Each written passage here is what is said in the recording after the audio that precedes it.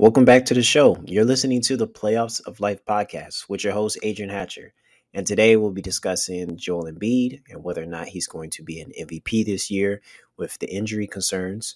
Also, the NBA trade deadline is coming up on February 8th. And that means that some players are going to be getting dealt. Who is going to be getting dealt? Who may stay? We'll find out in a bit. Also, the NBA draft. They have a 2-day event now. So instead of everything getting crammed in a couple of hours, we may get to see our top prospects coming out day one and then everybody else coming out day two. Plus, we'll also talk about Julius Randle missing significant time with the Knicks. Can they hold down the fort while he's going to be gone? All that and more on the Playoffs of Life podcast. But with that being said, let's get into the weekly grind.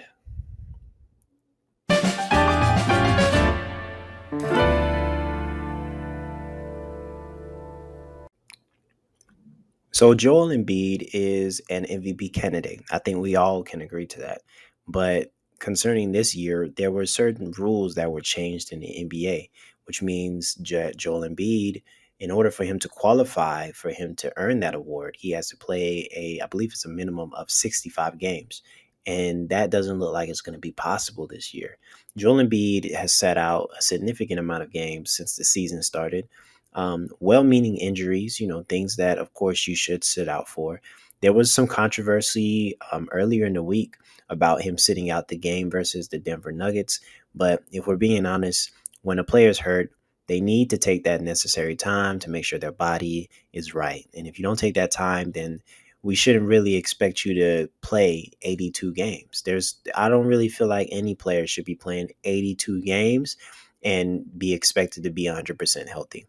And with Joel Embiid being the person he is and the type of physicality he carries with his game, it just doesn't seem feasible for him to basically play that many games, if I'm being honest. We know his injury concerns, and we just know the type of player he is. So with that being said, the NBA is basically going to have to give this award to somebody else. Now, there are other eligible people. We're not going to say Joel Embiid is the only person who probably deserves this award. We also have Nikola Jokic. He was already the MVP last year. He most likely will deserve it this year with the same type of play. I believe he's even playing at an extra level this year. We're just so used to seeing triple doubles from this guy that it feels like it's just the ordinary day for him. But he is playing at an MVP level. And you also got Shea Gilgeous. I mean, come on now. This is probably the year for Shea Gilgeous. The team he's on is a top team in the West. They have, I believe they're trying to aim for the number one seed if they're not already the number one seed. Shea Gilgeous has done everything needed to basically create an MVP case. And he's in the running. With what's going on with Joel Embiid, we may actually see him win this award at the end of the day.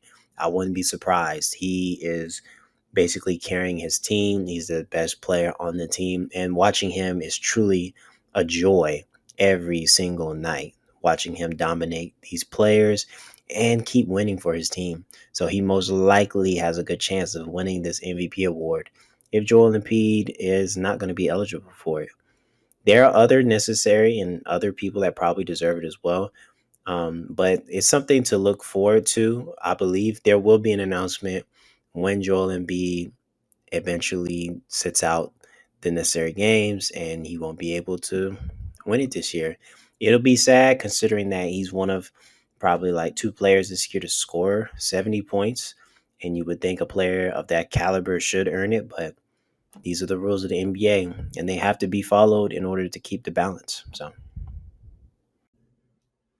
as we talked about before, the New York Knicks look like a perennial contender that are just missing that one last piece that can be attributed to the style of play with Tim Thibodeau. He's got the team playing great defense. You also have Jalen Brunson just playing out of his mind since he's been on the Knicks, and he's really developed into that number one go-to player on that team. You also have the play of Julius Randle, and that's what we're going to be talking about right now. Julius Randle is going to be out for multiple weeks. Majority of that time, the Knicks are going to have to play without him, and they're most likely going to have to adapt to OG Ananobi's style of play, since he's probably going to be taking that position for a Julius Randle. Now, how much does this affect the Knicks in terms of the standings? So right now, the Knicks are in a really good position in the East. They're one of the top, what, five teams in the East. They're battling for a top seed, and even in the games that Julius hasn't played, they've still been winning. Pieces on that team have been able to step up. I think Dante DiVincenzo, which is crazy, had put up like 30 something points. I believe it was like 33 points on like nine triples, making Madison Square Garden history, which is insane.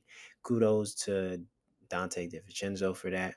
But that's an example of players needing to step up. When star players go down, these are the moments where you see what the team is truly made of, because the other players are going to play the roles that they've already had there, but now they're either going to be asked to do more, or they're going to have to include people that have not seen that much playing time off the bench, or probably haven't performed at the level that people assume they were.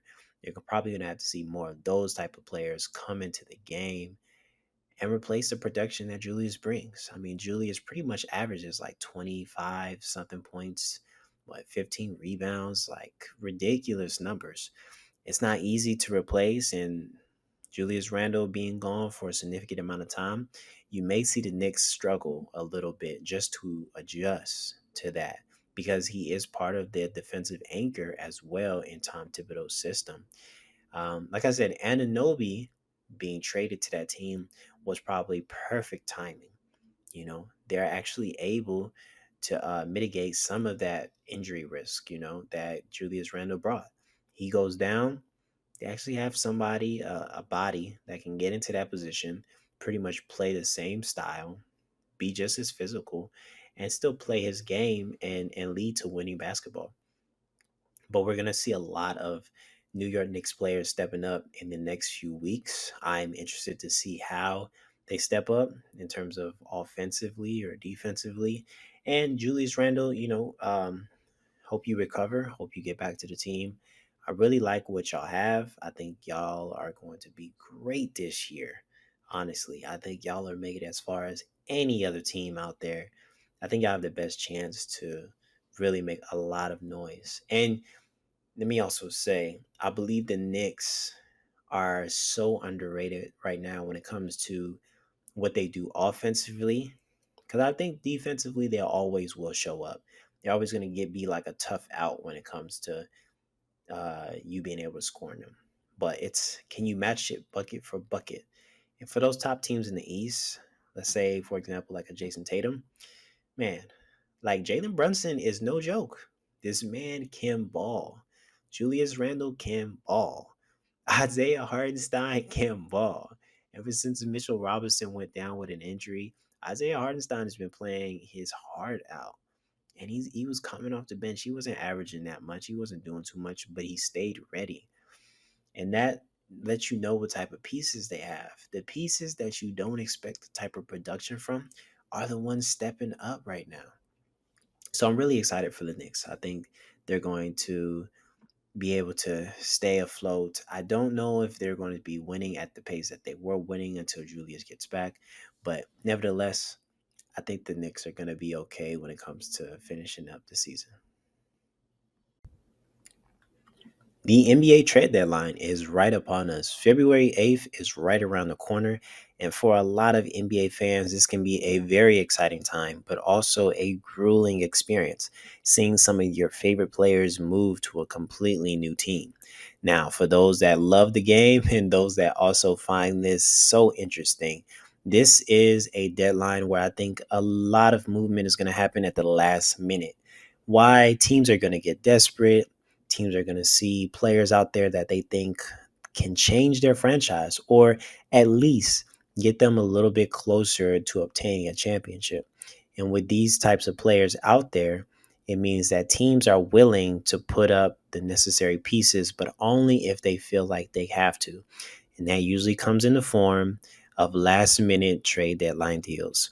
So for the last few weeks leading from January to February, we haven't seen much movement. The movement we have seen has been pretty good. There have been trades such as an OG and Anobi to the Knicks. I think both teams, the Toronto Raptors and the Knicks, had a really good trade where OG went to the Raptors and they got back Emmanuel Quickley and they got back RJ Barrett, two young pieces that they can build up on. OG looks like a perfect fit with the Knicks. I don't think they're going to have any issues not only making it to the playoffs, but trying to make it to a conference finals now. Yeah, Julius Randle did get hurt, but this probably makes the OG and Anobi trade look even better. And then you have the smaller deals that have been happening during the deadline, such as the Washington Wizards trading a couple of shooters for like some cap relief, some space for some money to make some moves in the future. But really, no move that has really blown the socks off of the NBA. I think the biggest move has been the Pascal Siakam trade. That has looked like the trade of the season so far. So far, with the games he's played, he's pretty much done everything you could ask for trading for an all-star caliber player. And with Halliburton making his return, it just looks like a seamless fit. And they needed to upgrade that position. So this is what the trade deadline is for. It's for making those necessary moves to push yourself just that much further into trying to win a championship. And if you're not trying to be a better NBA team, then really, what are you doing? So for the deadline, who needs to be dealt, though, that hasn't been dealt? Now, you can probably look at the Chicago Bulls. They're probably the number one team who has the best players so far left in the deadline, such as a Zach LaVine. The news with the Zach LaVine trade is there's not a lot of traction with teams. His contract looks a little too big for what teams are willing to, put pieces to. They really don't want that contract because he did sign a really good contract the year before, before all the trade stuff started popping up. And then also he's had some injury concerns. It just seems like the last few weeks he's had probably two, not major injuries, but injuries that have kept him off the floor back to back. He hasn't played really good in any of the games he's played this year. So his trade value probably isn't as high as you would want it to be. But I think he's definitely a player that needs to be dealt as soon as possible. And I also feel like whatever team gets him will really get to see Zach LaVine at his best and his true self, which is what I believe is an elite scorer that is unstoppable when it comes to trying to create and get his own bucket. Also, you got players such as DeJounte Murray. His case is a little different. The Atlanta Hawks traded for him thinking that he was going to create this new dynamic with Trae Young. They were going to be the franchise corner pieces for getting them just that much further. Now, the thing with the Atlanta Hawks is when you make it to a conference finals in the early years of you building around Trae, the expectation goes up. And it just seems like they have not reached expectations in any year after that. It almost feels like a fluke, but I don't believe it was a fluke. I just think that situations call for situations. And with the different perspectives of people, teams have gotten a lot better. Teams have improved in ways that the Hawks just can't compete with right now. They honestly need to move a good amount of pieces and kind of reset around Trae, in my opinion, because I do feel like Trae is a generational piece, but you have to have specific things around him to make him dynamic, not just offensively, but defensively. They see him as a liability, and that's not necessary. DeJounte came in. You assumed he was going to be that defensive stopper and a slasher and a pretty decent knockdown shooter. And it just hasn't happened the way that they assumed it was. And they haven't made it that far record wise or in the playoffs. So we're honestly going to see where they go from there as well. And then you have, I guess, another player that needs to be dealt during the deadline. If I'm being honest, I don't really think this player should be dealt, but maybe you should look into trading a Chris Paul. I love the move that they made a couple months ago to get him, but he's not produced the way that's necessary. He's injured again. And I'm really disappointed because I wanted to see him get into the playoffs and have a really good shot at making the playoffs. But Golden State has really not come through at all. They have not had a really good season. I think they're battling just to get to 500.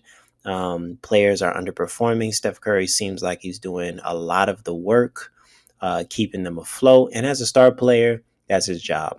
I'm not trying to trash the Golden State Warriors because they are a dynasty team, but it's possible that that dynasty has reached its inevitable end.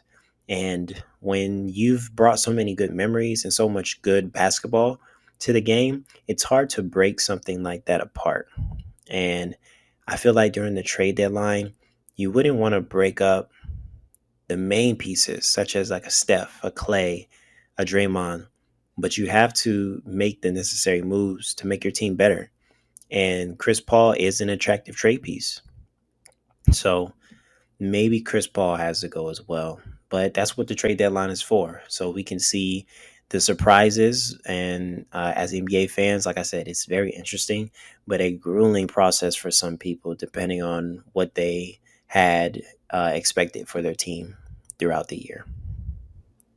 So, some interesting news coming out of the association. The NBA is making the NBA draft into a 2-day event.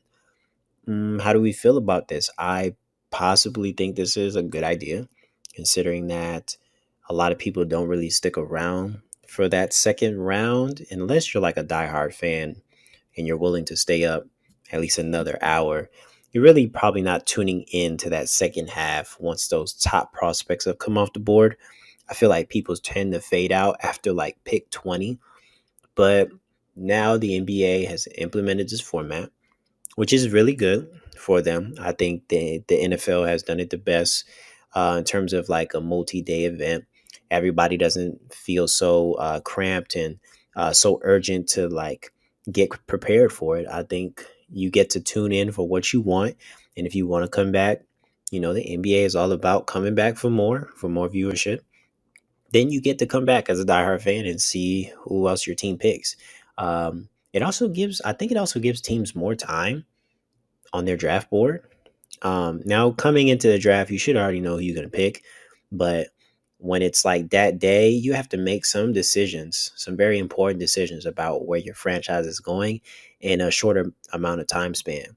If you separate the rounds and you make it a day to day event, it just gives you more perspective on what type of players you're trying to acquire. And you never know how this can affect the game. It may be such a monumental move, but you just never know. But I appreciate the NBA for doing this. I don't have to stay up too late watching the draft. Seeing as I'm a diehard Bulls fan, I always like to see what my Bulls get. I look up the highlights as soon as I see the player come off the board. So this doesn't change too much for me, but I am glad that the NBA is giving more time to the players to find out where they're going, as well as teams to make better, more informed decisions. So we'll see where it goes from here. I'm excited about it. I think the NBA makes some good moves when it comes to the NBA draft.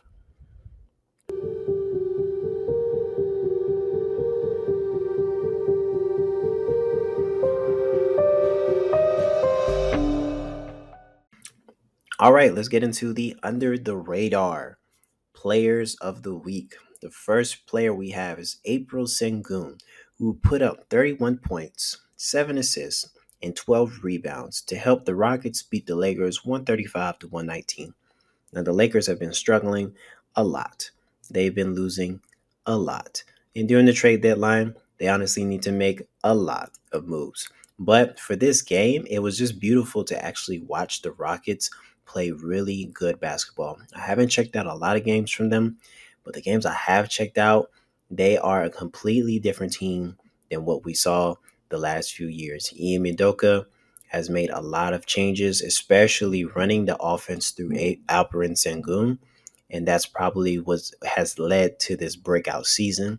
I mean, come on now, 31 points, ridiculous. 7 to 6 and 12 rebounds. You pretty much are asking him to be the next Nikola Jokic. But with that being said, the next pick we have is Kobe White, who played the Charlotte Hornets, a team that's probably not that good at basketball. But you know what? They actually battled the Bulls down to the final minute Kobe White had a game of 35 points, 9 assists, and 7 rebounds. Shout out to Kobe White. I've seen his game. Being a Bulls fan, I know how much he's worked just to get to this point. He's developed in so many ways that are you don't really have words for it. You just love to see a player of his caliber really show not only the ball handling, the shooting, the playmaking. He's pretty much the number one option on this team, other than DeMar DeRozan majority of the time. And that may have to change, especially since the trade deadline is coming up real soon. And also, if we're being honest, the Charlotte Hornets, I don't really have much to say about them. They need to just make moves off the players they have. Now, they went ahead this week and they traded Terry Rozier to the Miami Heat to basically like free up cap space and get their team more aligned for like making better moves. I think that was great. You also have Gordon Hayward on an expiring deal coming up. Charlotte, I think they're on the up and up. And, they've been at the bottom, but they're not at the very bottom right now. I'll give that to the Detroit Pistons. Now, on our next pick, we have Dante DiVincenzo, who scored 33 points, 4 assists, 5 rebounds in a win for the Knicks to beat the Jazz 118-103. What can I say about Dante? Julius Randle goes down. Oh, are we going to lose these games now? Nope. Dante has stepped up playing starter minutes and is absolutely balling, shooting the ball like God has blessed every shot he puts up. And it is an amazing thing to see. Dante, keep it going. Love what you're doing. You are our third pick in the Under the Radar segment. The Jazz are looking like a great team. They're also looking like a team that can make changes. They can be sellers or buyers. It really just depends on where they want their franchise to be. Honestly, I think they're looking more to buy, to develop. I think Will Hardy being their coach is a great pickup. And I also think that coach is looking to develop the players he has with him now. And if you're going to add any pieces, it's just to make players like Lauri Markkanen look even better. And for our fourth and final pick, we have none other than Obi Toppin, who scored 23 points, 3 assists, and 11 rebounds in a win for the Pacers to beat the Phoenix Suns 133-131. Now, if you hear that final score, yes, 133-131. The Pacers are at another level when it comes to their offense. But what's great about that is you get to see high octane type of games. Running up the court, scoring out the wazoo, defense is optional, and the Suns are probably the perfect matchup for a team like this. These teams were scoring like crazy. It was great to see the Pacers come out on top, seeing as with the Pascal Siakam trade, they're trying to gel, and this is just an example of the level of play they can reach when they have all their players playing as a unit. And then you have the Suns. The Suns, of course, are a team that are trying to make the necessary push. They finally got Bradley Beal back about a few weeks ago, and they're trying to get them to gel. That Devin Booker, Kevin Durant, Bradley Beal trio, when they play together, pretty awesome. Probably one of the best duos in the league. Probably a top 5 offense in the league right now. But they also have to get the rest of the team to gel around them as the role players they are. And their defense isn't the best, but just like the Pacers, they're a fun team to watch. That is all for the Under the Radar segment. So, with that being said, guys, appreciate you guys. Let's head into the hoop session.